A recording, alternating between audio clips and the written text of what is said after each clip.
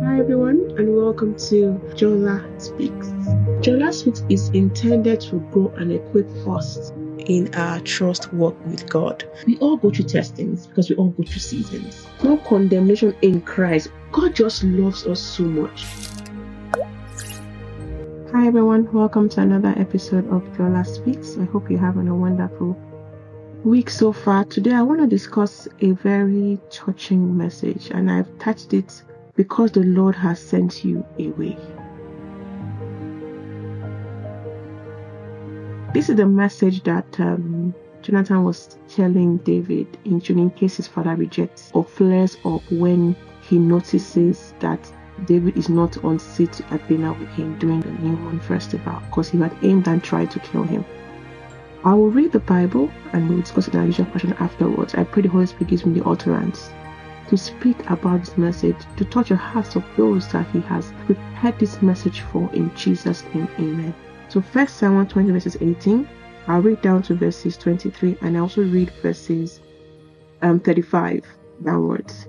Then Jonathan said to David, "Tomorrow is the new moon first. You will be missed because your seat will be empty. The day after tomorrow, towards evening, go to the place where you hid when this trouble began, and wait by the stone of Ezel.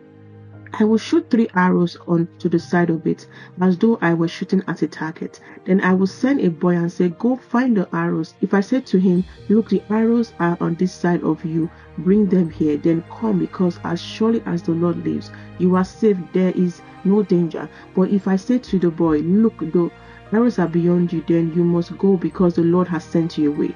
And because the matter you and I discussed, remember the Lord is witness between me and you." And I quickly go down. So, and this is what happened where Saul found out that Jonathan had given David permission to go to see his family in Bethlehem. Saul's anger flared up at Jonathan, and he said to him, "You son of a perverse and rebellious woman, don't I know that you have sided with the son of Jesse to your own shame, to the shame of the mother who bore you?" Some serious words. "As long as the son of Jesse lives on the earth, neither you nor your kingdom will be established. Now send someone to bring him, for he must die." And I scroll down to the last part. In the morning, Jonathan went out to the field for his meeting with David. He had a small boy with him, and said to the boy, "Run and find the arrows I shoot." As the boy ran, he shot an arrow beyond him. When the boy came to the place where Jonathan's arrow had fallen, Jonathan called out after him, "Isn't the arrow beyond you?" Then he shouted, "Hurry, go quickly, don't stop." The boy picked up the arrow and returned to his master. Then the boy knew nothing about all this, only Jonathan and David knew. Then Jonathan gave his weapons to the boy and said, "Go carry them back to town." After the boy had gone, David got up from the south side of the stone and bowed down before Jonathan 3 times, with his face to the ground. Then they kissed each other and wept together, but David wept the most. Jonathan said to David, "Go in peace, for we have sworn friendship with each other in the name of the Lord, saying, 'The Lord is witness between you and me, and between your descendants and my descendants forever.'" Then David left, and Jonathan went back to town. This is a very tough, season for David. Like, he says here that he wept the most here, because indirectly the Lord has sent him away from Saul, and had to go into hiding. And if you look at David's history throughout the palace, David had done every single thing humanly possible. He had excelled in all the battle that he fought with Goliath, with the Philistines. Even when Saul placed him in front of the Philistines to kill him, he won the battle. Besides him being a warrior, he was still playing the lyre for Saul when the evil spirit comes on him. He was doing everything possible. God had blessed his works, but he had done his very, very, very best.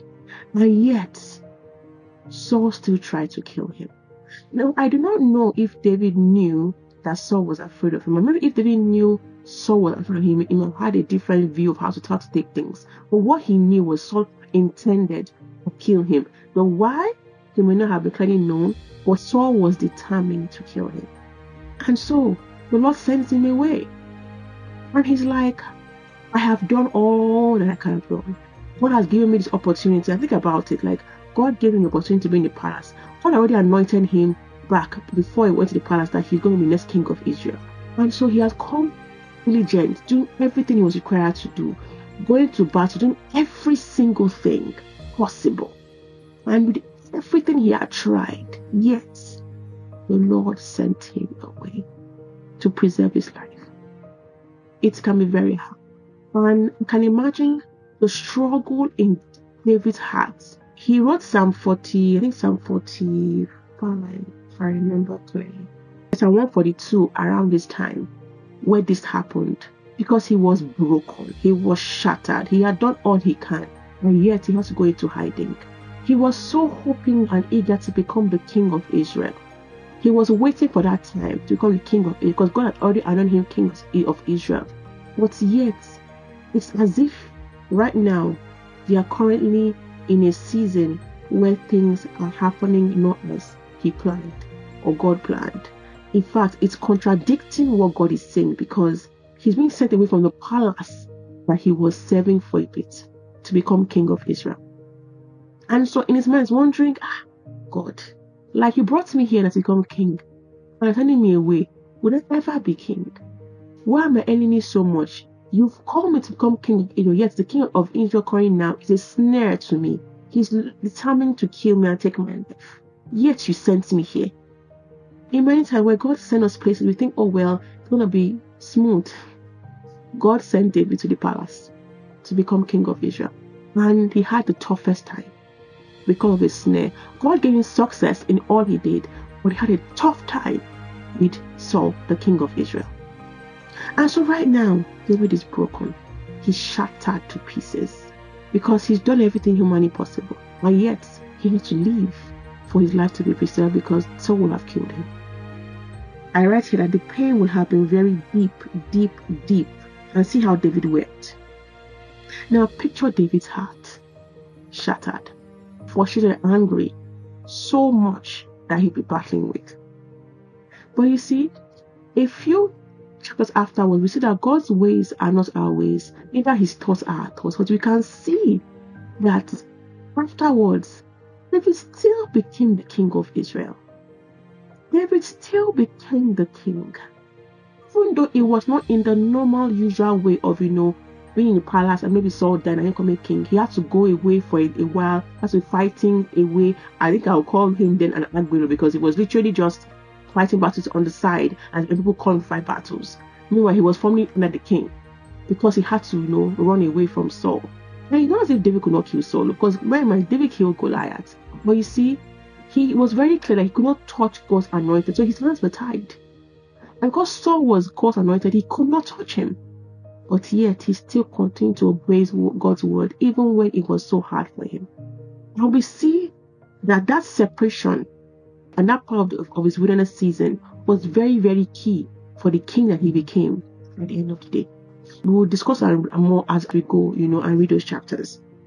And so I say here that the Lord sometimes sends us away, not like what we would normally expect. But if we see here that David got a promotion when he got back and became king of Israel, I say here that over to us, if you are in a similar situation whereby you feel like, God, you called me to this sector, you've called me to this place, you've called me to this industry, you've called me to this company, you've given me this opportunity, a launching pad to the career or a launching pad to the purpose of people for my life.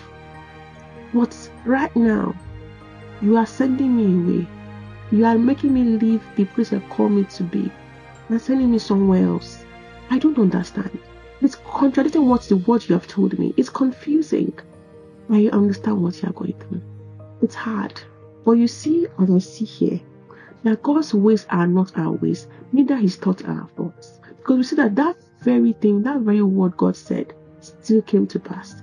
It was unconventional in the way God did it for him, but it still came to pass. Look at Joseph. He went to prison. Like, anyone thinking about it, I think, oh my God, his life is over. He's in prison. He's an ex-convict. I came from prison and came straight to the Prime Minister of Egypt. That period of separation was so key for what God was proposing and planning for him. It was the last leg of training that required. And so if we feel we're in something similar, we're like, God, I've done my very best. I have tried. I have put my 101,000,000% in this matter. You have helped me. You have made me successful. Yet, you're still sending me away. Yet, This job that you promised me to be a launching pad to where carrying me to, they've asked me to leave it. Whatever it is, know that word God has said to you, no matter what season it is right now, would definitely come to pass. Just follow his leading. It probably will not be conventional or what you're used to, what we expect, or what the norm of the world is, but his word will definitely come to pass. And just to say that even David left his family, it wasn't just his position, he left everything around for his life. To live as someone that had no family, had nothing, right? And a few men that were helping him around because of the snare. Because God sent him away for his last part of his journey. So thank you for listening to me today. I pray the Lord helps us. And if you are in any similar situation, the Lord helps you. This has helped me, helped David and Joseph. That we will look back and we're like, God can be trusted, because you will not have known how it have happened, but you should have happened. This God, definitely his word comes to pass. Thank you, Father, for your word today. In Jesus' name I pray, amen. Thank you for listening to me today. God bless you. I love you. Bye.